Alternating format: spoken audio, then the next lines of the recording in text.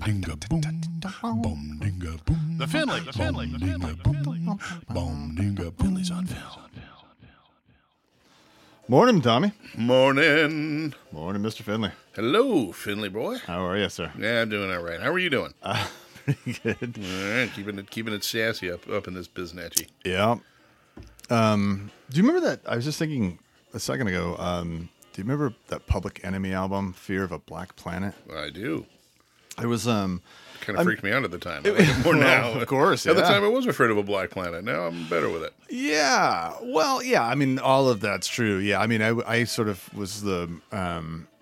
I guess it's cultural appropriation, but it's just the ultimate douchey, like 19-year-old. Yeah, I wore Public Enemy T-shirts and yeah, boy. But I remember they had a song, and it was Elvis was a hero to some, and it went into like Elvis was a racist to me. Right. Yeah. But it's us, and then of course Flavor Flav goes, motherfuck him and John Wayne.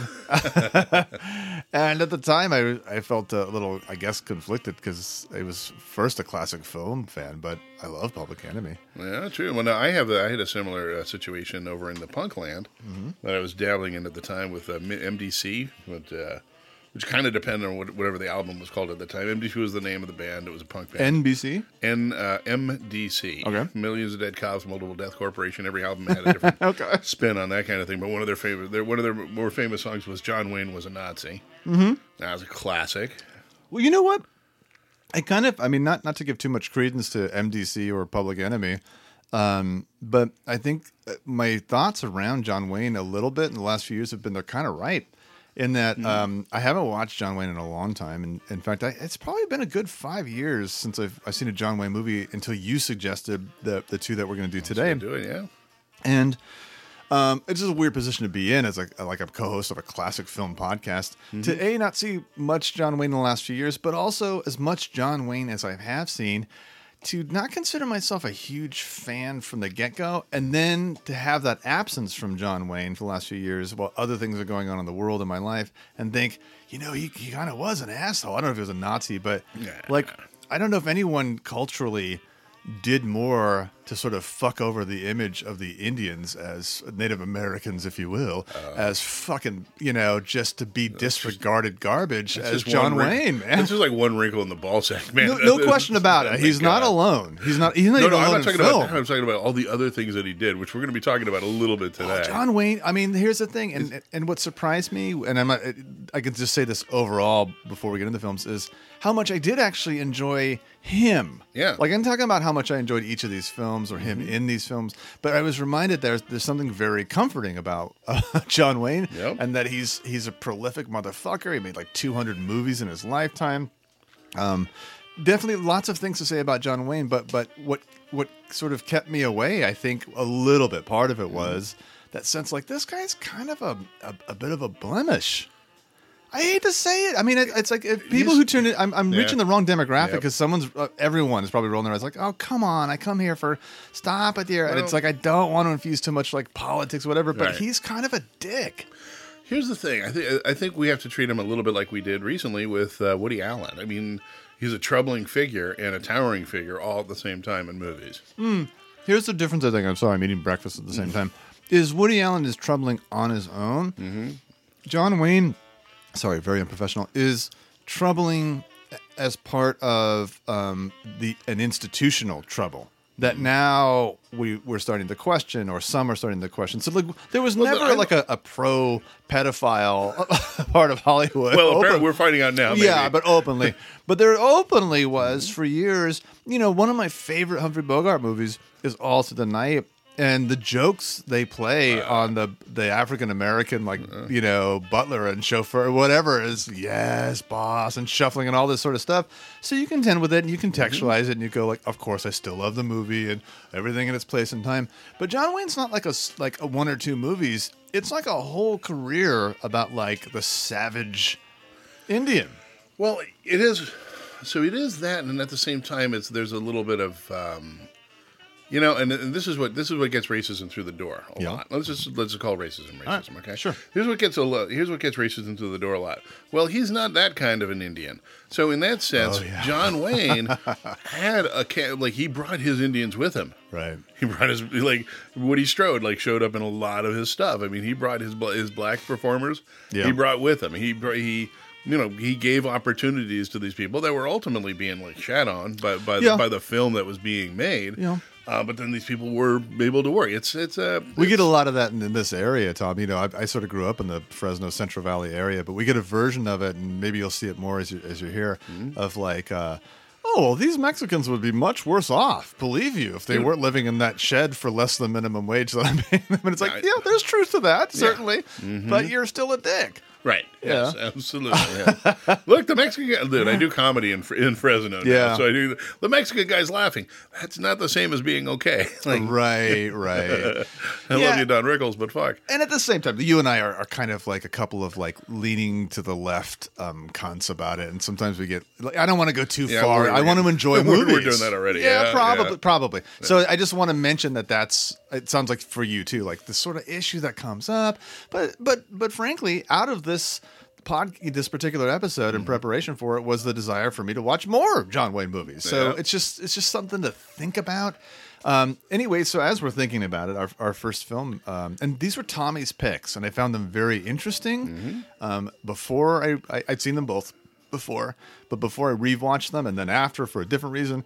So we start with 1959's Rio Bravo. Rio Bravo, yes. So we're talking kind of an ensemble cast in a weird way, right? It was kind of a glorious ensemble cast. I mean, in a sense, like John Wayne is like a weird satellite in his own movie. Okay. Like the other members of the cast are more compelling than John Wayne is in this movie. Oh, interesting. I think absolutely, and oddly, John Wayne, I don't know what it was. He was at this point physically or something like that, where his alcohol intake and sort of there was this transitional period between back when he was a good chiseled comic, handsome Hondo, I think is 53's Hondo. Searchers, is the last maybe one. Maybe Searchers. Yeah, he was coming off and then there's this point right where Rio Bravo is, where his face doesn't look like it's quite finished.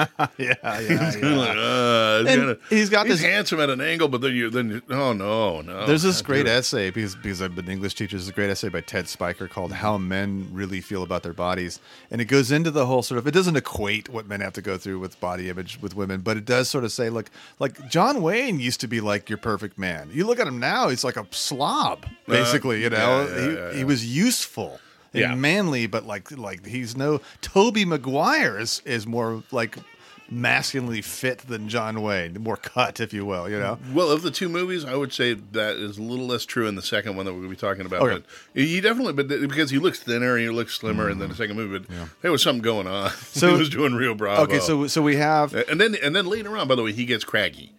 And then we get into True Grit, and we get into Craggy later. He throws a mustache and a few, like McHugh in the 70s. McHugh and the Shootist. I loved it. Yeah. So we're talking about 1959's Rio Bravo, and of course it's John Wayne, it's Dean Martin, Walter Brennan, who's another one, by the way. It's easy to forget that Walter Brennan resembled a human being at some point when he was in the late 30s doing Capra films with Gary Cooper. He actually looked like he was old then, but he looked like an actual kind of middle-aged man who would have a garage in which he would put cars or something. Yep. I don't know why I said that, but it's then you have Ricky Nelson and hold on.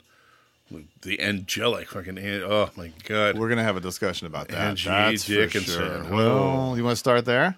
Okay. She is number one, completely superfluous in this film. There is zero. I mean, the others. She doesn't look like she belongs in this movie at there's fucking all. No reason for her to be in this film. Oh, yeah. And second of all, I'm reminded that the only time I ever found her remotely attractive is when I found her very attractive, and that, of course, is in 1980's Dressed to Kill. Oh, but I think it was just her attitude in that movie. She was kind of a horny housewife. No, I don't find her. Nah. Oh my god! I would so help her. Beans to her. Pardon my French, everyone. I would help her clean those hard to reach places. Oh my god! You can't clean your own hard to reach places. Yeah, Tom. I'd help her out with this one. Oh my gracious! All right. God damn it! She's so beautiful in this movie. She's utterly superfluous. You are right. No, she's not. She doesn't look like she's even in the movie. She's not sexy. She has zero. She's as sexy as a plant. Plants are pretty sexy. So, Bad analogies today. Sorry, Jesus, everyone. yeah, man. All right, so we should go back to the premise of the film is this: you have a small town, Old West. Old West. Sorry, I don't know if we need to say that. it's a but let's- Western. I think we may never have said that. Already. I'm sorry. We went This with is that. a Western. Right. And all of a sudden, I'm sorry. Tom, take over because I'm sort of losing track here. I have so much to say about this film. It's a Western town. We immediately the first 30 the first was it like 5 minutes of the movie Yeah. are really interesting because it's all pantomime. There's no Yep. sound. There's nobody talking. Yeah. We are immediately introduced to the fact that Dean Martin's character is a complete drunk. A Barachon drunk. Oh my lord, he's a drunk. Fishing coins out of spittoons. Well, that's part of it. Yeah. He goes into a bar. Oh, yeah. And he's Right, like, right. he's just rubbing his lip. He's every bad like I want to drink sort of thing. I'm about to slide to the he was DPs. playing a version of the guy he never was until he actually became Until it he later on. became that guy. yeah. Okay. So he's in there. So he's in the bar, and everyone, and he catches the eye of Claude Akins. Oh, Claude Akins. That's it. Yeah, Sheriff Claude. Lobo. Sheriff, Yes. yeah. Well, in his dicker days, Yep. he's wearing like he's wearing the bad cowboy. He's vest. wearing Woody's outfit from Toy Story. That's what he's wearing. It's a terrible. The costume design in this film was not great. Well, not stellar. it was what the 50s thought like Western people. Anyway, Okay. just nonsense. So Claude Akins. Claude Akins basically like, oh, I'm going to make fun of him. Again, no words are being spoken. Right. And he like shows him a coin and then throws it into a spittoon. Yeah, The- makes old Dino fish it out. Well, Dino starts to reach in to fish it out, Yeah. but the Duke shows up, John Wayne that is, Yeah. and Gives him kicks some the dignity. spittoon away, Yeah. thus giving him dignity. Yeah. Thus giving him dignity. And Well, that's a part I'd like to talk about later on too. That relationship between the two of them. in this film. yeah. But so Claude Akins essentially ends up murdering a bystander, A bystander, right? Somebody who gets in the way of him doing what he wants to do. and Wayne Arrest him. arrests him, and Beats him, like pistol whips him with a fucking Winchester, though. That was beautiful to behold. and you come to find out immediately that Dean Martin is his deputy. Ex-deputy. Well, sort of hang around ex-deputy. Right. Okay. He plays deputy. He helps daddy at work, basically. and so they take him back to jail, and then you have Walter Brennan too. Right. Walter Brennan is is Walter Brennan being Walter Brennan in a jailhouse with a shotgun, keeping an eye on Claude. Oh, God, he's so great. I fucking love him. Well, Walter Brennan? I do. Why? I adore Walter Brennan. I don't get it. He's funny to me. 'Cause he's, Okay. I don't know, because it's just a stereotype. I know that he's meant to be lovable as the old sort of toothless coot, and I mean I don't hate him, but it also he kind of a comes pet. near being superfluous for me as well. And As- just a couple plot points that he factors into. Actually, if you want to think about it, this movie I don't could have wanna been think made about with it. 4 people. This movie could have been half an hour shorter too. Yeah, There's a they- lot of stuff that could change in this film. They could have gotten rid. All they needed was Wayne, Claude Akins, Yep. Dean Martin, and somebody else. I think Ricky Nelson. Let's get into that in a second. Ricky could have been left off. Okay, but, or not. but now we have the conflict of the film, which is that Claude Akins is the younger brother of like an evil land baron Super powerful evil land baron who's got a ton of hired who guns. just hired guns, Owns and the my town, brother owns doesn't the belong in country. jail. So of course now it's about keeping Claude Akins in jail, keeping the town from exploding when the brother comes into town. Right. In that sense, this movie has something very, very likable about it. It's very much a Western to me, in the tradition of like High Noon and Gregory Peck's The Gunfighter. Right. Except that instead of being black and white and nice and tidy, it's color, has musical numbers, and is almost 2.5 hours. But it has all the potential of that in terms of the conflict that's there, Right. and the guy that's going to arrive in town, the older brother. Right, but also like they're holding Claude Akins in jail. They have to hold him for a certain amount of time until the sheriff, the marshal, the Yep. local federal marshal shows up. As if Claude Akins' brother couldn't like just wait and shoot that guy or There's something. there's some problems for sure in that, but in the meantime, what would you call it? Like a band of cattle movers, herders, whatever. I don't know what you call it. My brother would be ashamed of me. like cowboys? I guess that's what it is. So it's Ward Bond as a cattle boss, and he comes into town, and he's an old friend of the Duke's. Old, yeah. Again, another so- person he takes with him from movie to fucking movie. And yeah, that's right. And he has with him a sort of like a cowboy guard or whatever you call it, a sort of expert gunman, and that's in the form of Ricky Nelson, which sounds ridiculous because Ricky Nelson was a skinny little pop star in the 50s, which is why they brought him in. It's kind of an Elvis move. But I got to be Right. honest with you, I don't dislike Ricky Nelson in this movie. No, he's okay. I think he's good. His whole character is one who's so confident with a gun he doesn't need to brag about it, and he carries that into how he plays the role. It's sort of subtle, as my friend Doug would say, and understated. Is he subtle?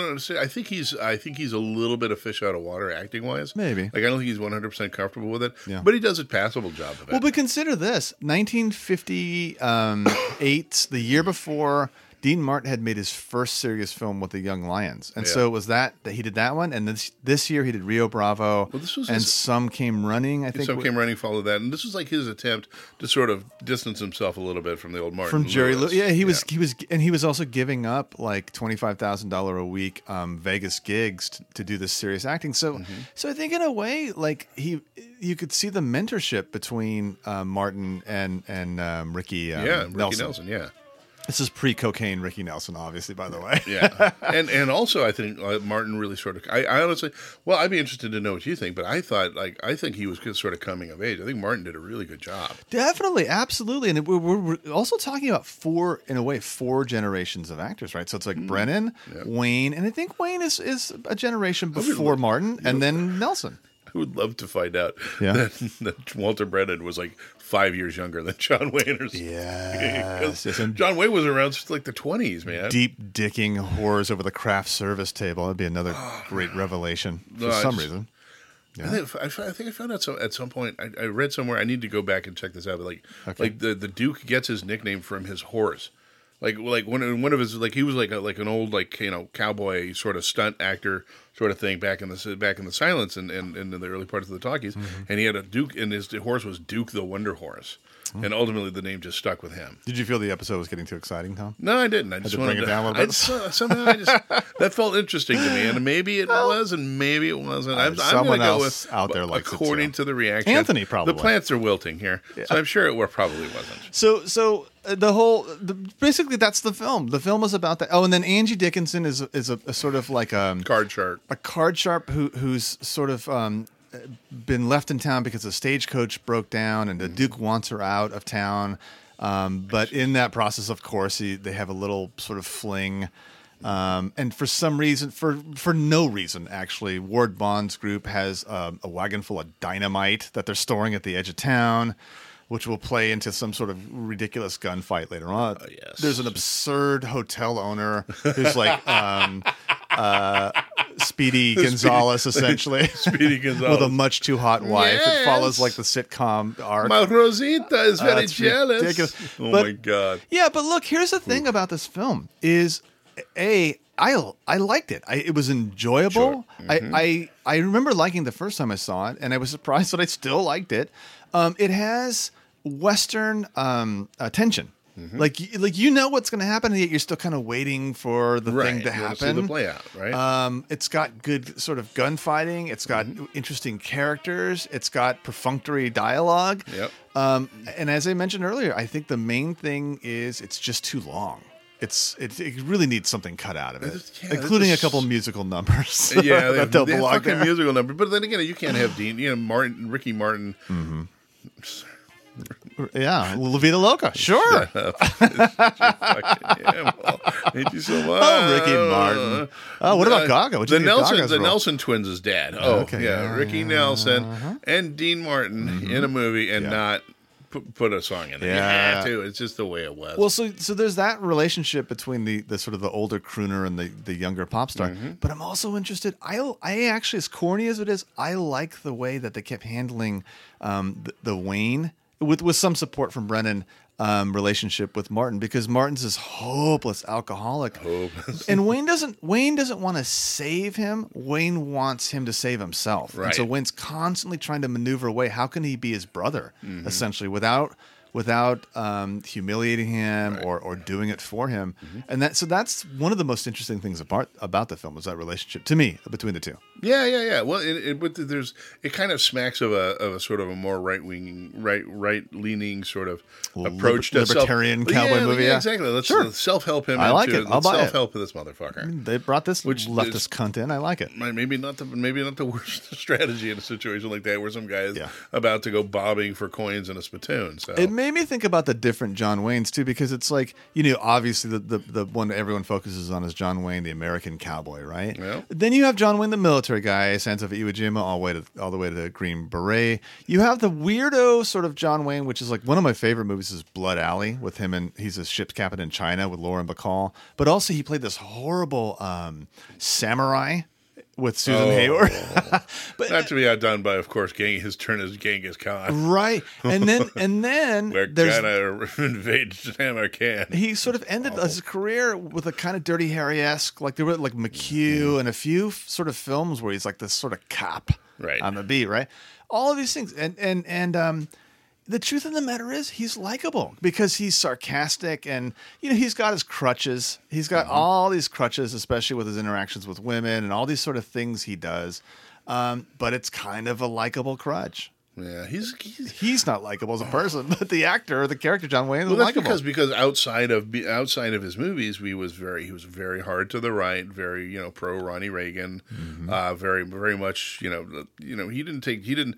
Like his taking on sort of death wishy roles in McClintock and stuff like that, it wasn't accidental by any stretch. I'm sure that obviously felt like very from the heart on his behalf there. But some of the speeches, if you could YouTube some of the speeches he gave during the Vietnam War, it's getting to be goddamn ridiculous. And you just talk about.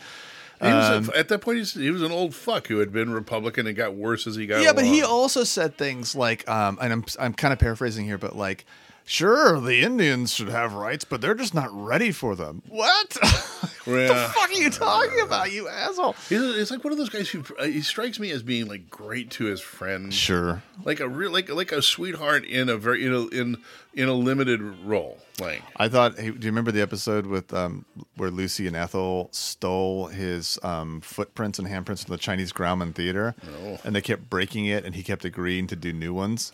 And then you don't remember this? I do not. Oh, people, go back. It's during that season when the Mertzes and the Ricardos went to Hollywood. I'm speaking to someone out there. Okay. All right.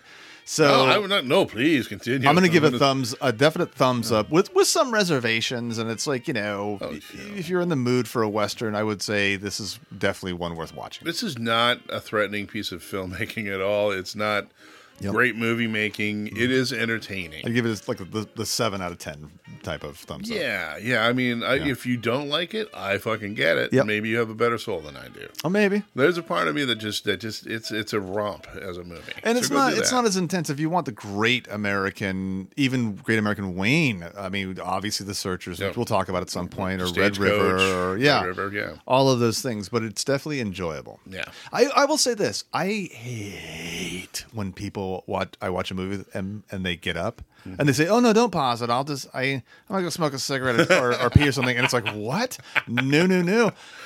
I'd be okay with you getting up and smoking a cigarette during this. Maybe smoking a ham. I think you have enough time. Come back, I'll tell you what happened. Yeah.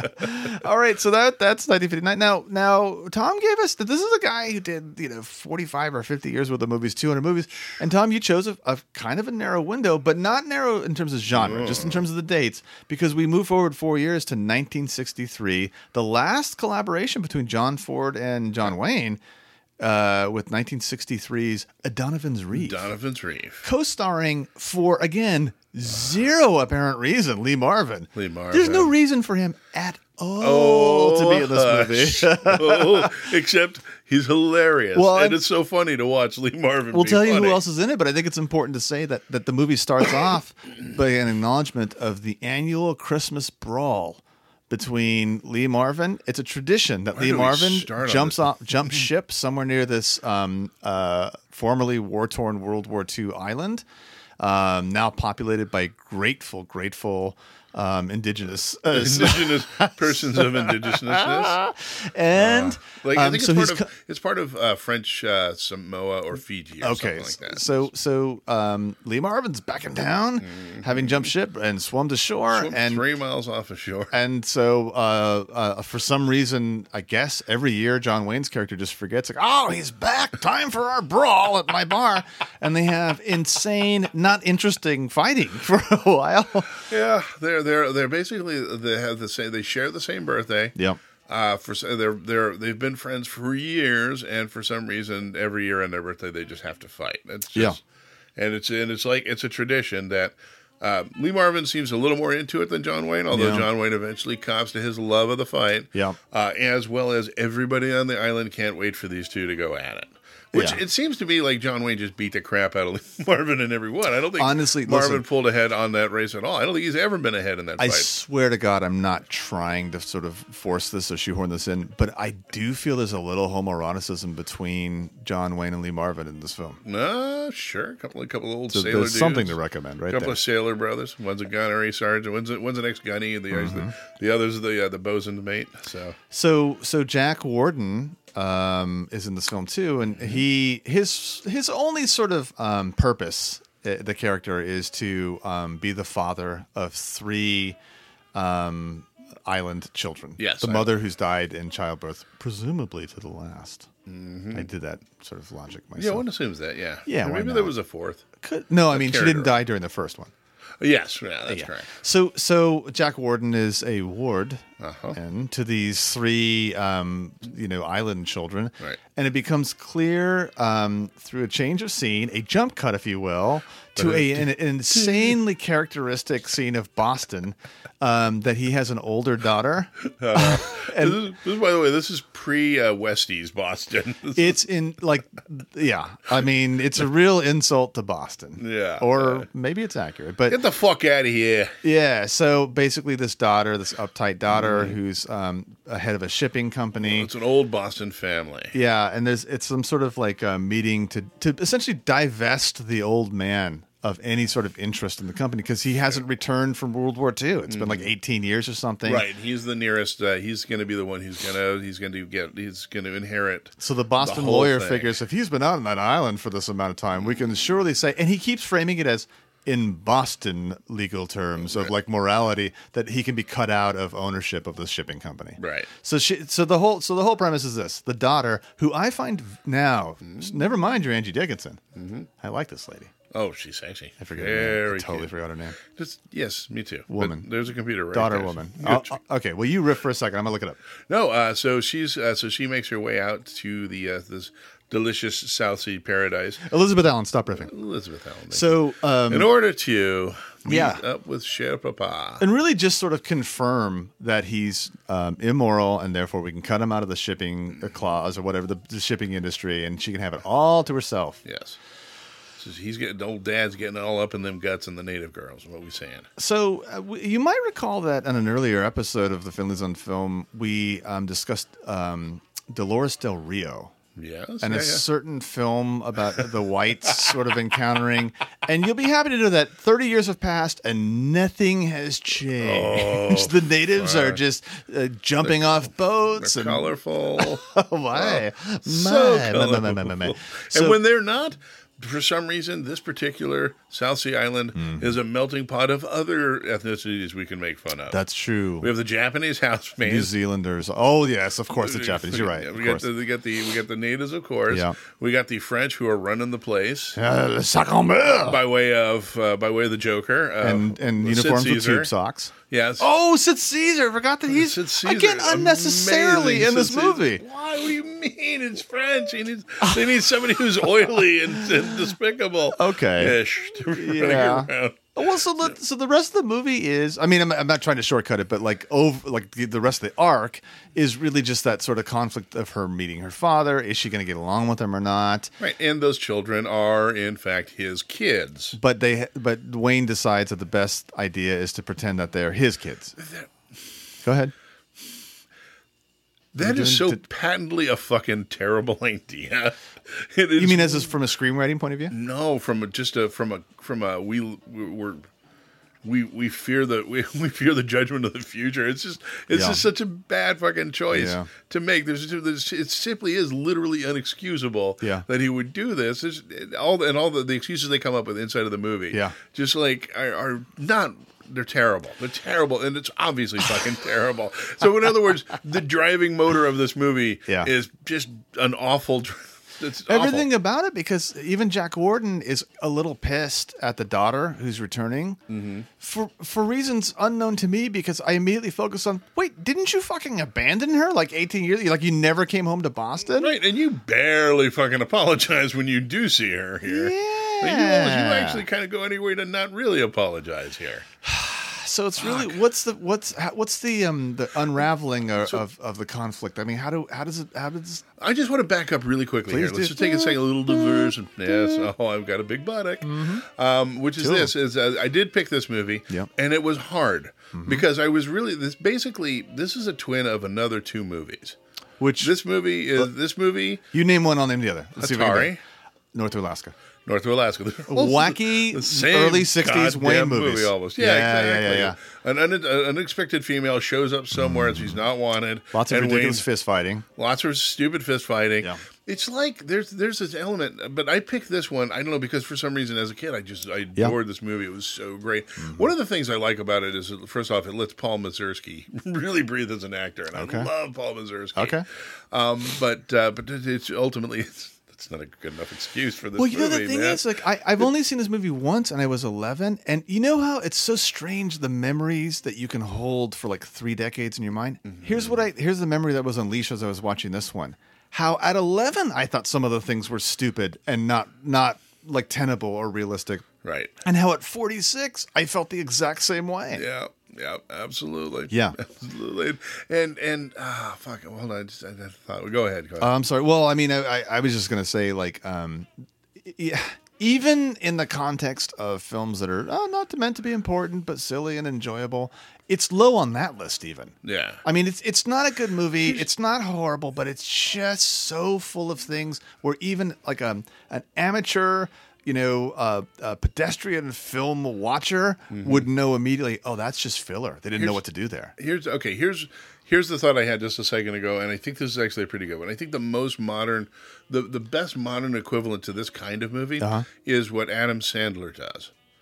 Adam Sandler basically at this point has, like, every year he comes out with a goddamn this movie. Is Big Daddy in Hawaii. Right, I agree exactly. with you. Yeah. Every year he has a movie that is barely a movie set in some weird exotic place where he wanted to go hang out with his friends and drink a lot of beer when they weren't on set. I don't think you're wrong. I think this is John Wayne's absolute equivalent of that. Maybe it was like, Christopher Walken now has a rule. The reason he never stars in movies and hasn't for 2 decades, he's had a rule with his agent that he will not work on a movie for more than 2 weeks, and it's always $800,000. Really? That's why you see him the way you see him in films. And Michael Caine had like an every other film for a while. Love him. And it was like good film, and then just fucking like Jaws the Revenge. But it was always like, make my money, make something I like. Yeah. Right? And I think Burt Lancaster had a little bit of that too early on. I think Wayne must have had it at this point. I think he gave a fuck. He was like, you're not going to hang out on a tropical island. I love John Ford's one of my best friends. He's the director who knows how to direct the living shit out of me. Sure. I can hang out with this, I don't know, this Lee Marvin character. He's kind of a nut, but let's go hang out. Yep. And they're going to be hot island ladies running amok and around. So what's to not love? I wonder what Lee Marvin was like on that set. I love Lee Marvin more for the mythology of Lee Marvin offset than I do for any of his goddamn movies. all know the story about the bodyguard. He hired a bodyguard to keep other people safe from him when he was drinking. He was a lunatic. Yeah. He's the most injured World War II veteran who went on to become a major Hollywood star. I didn't know that. He got blown to pieces in Iwo Jima or something like that. That was just in the whorehouse. Bazing! Here's your joke, everyone. That's famous Iwo Jima whorehouse. But he basically suffered from. It was originally called the Crabs. Like he might have had a chronic pain syndrome, which is what made him such an asshole when he was drinking. Because he got burned on 3/4 of his body or something like that. It was pretty awful. Good body though. Yeah, well, he didn't have John Wayne body. No, he had Lee Marvin body. He did. He did. Yeah, he was not nearly as big as John Wayne. I actually knew somebody, and she had been a nurse in a hospital. She had been one of his one of the nurse staff for him when he was in their first cancer treatment. Yeah, what happened? Yeah, and she was talking about what like a manifestly meaty, fucking huge bastard this guy was. Like he was bigger than you think he was, actually. Oh, okay. From what she said, what she was telling me about. Was she talking anything below the equator? Was she giving that stuff away? No, but she was saying Legendary like penis? you could like she could not reach around one of his thighs to get it to move a leg or something like that. That sounds like a lie. I don't know. I mean, she wasn't a small person, but he was pretty big apparently. And if you look at it carefully, he's a pretty big motherfucker. I don't know about. Do you think he's got a huge dick? I don't know, Tom. I don't know. I don't either. I'm just throwing that out there. Maybe, maybe not. Maybe that's what he had in common with old Duke the Wonder Horse. Gorky Mule. Yeah. I think of John Wayne, not what's his name, not Lee Marvin. Yeah, As having a big cock? yeah. The old cockaroony. Now, I would suspect that of Lee Marvin. Big cockaroony? Yeah, he's like he's packing. He's going back in some of that stolen baloney you were talking about earlier. The newspaper article about the stolen bologna at the Mexican border. Yes, we have left you behind, audience. Sorry, Thank you. everyone. We just Wow. Well, so look, I blame Joe. Okay, so I think the sort of uniqueness of your choices here, Tom, necessitates what will happen. I think with a lot of our episodes, there'll be a follow up. There'll be another John Wayne, I'm sure. I mean, John Wayne movies will make their way into thematic so episodes fucking too. many of them. Yeah. Yeah. I mean, there's no way there's gonna be one James Cagney or one Burt Lancaster, whatever it is. So we'll get back to some more perhaps expected choices or not with John Wayne, but with these odd choices, Rio Bravo, thumbs up with some reservations. This is just from me. Donovan's Reef, thumb sideways. Just a total. It doesn't matter to me whether you watch it or not. I'm just not sure. This might be like I don't know, like You're what? like my love of the double down. You know, like there's a shameful pleasure I have from watching this movie. Yep. That's all out of proportion to what's in this movie. The movie is just not. It's not a good movie. Well, you and I are the dichotomists, right? We've talked about this before. I'm the one who just doesn't have any sort of pleasure in a movie that's good because it's so bad, and you're more extreme the other way. And so our audience being less extreme either way might sort of take the road. Are you someone who could enjoy something that's kind of bad but shamefully good? Yeah. Then maybe there's something to recommend here. Yeah. Just go to fucking Paul Mazursky's greatest moment, caught on film. So other than that, I'm gonna give it a 3/4 of the way up as far as the thumb thing goes. We should probably come up with our own gimmick on that one. Oh, like a thumb? Maybe like one toe to the side or something like that. Because the whole thumb thing, that's Siskel and Ebert. We're ripping on, we're hacking at this point.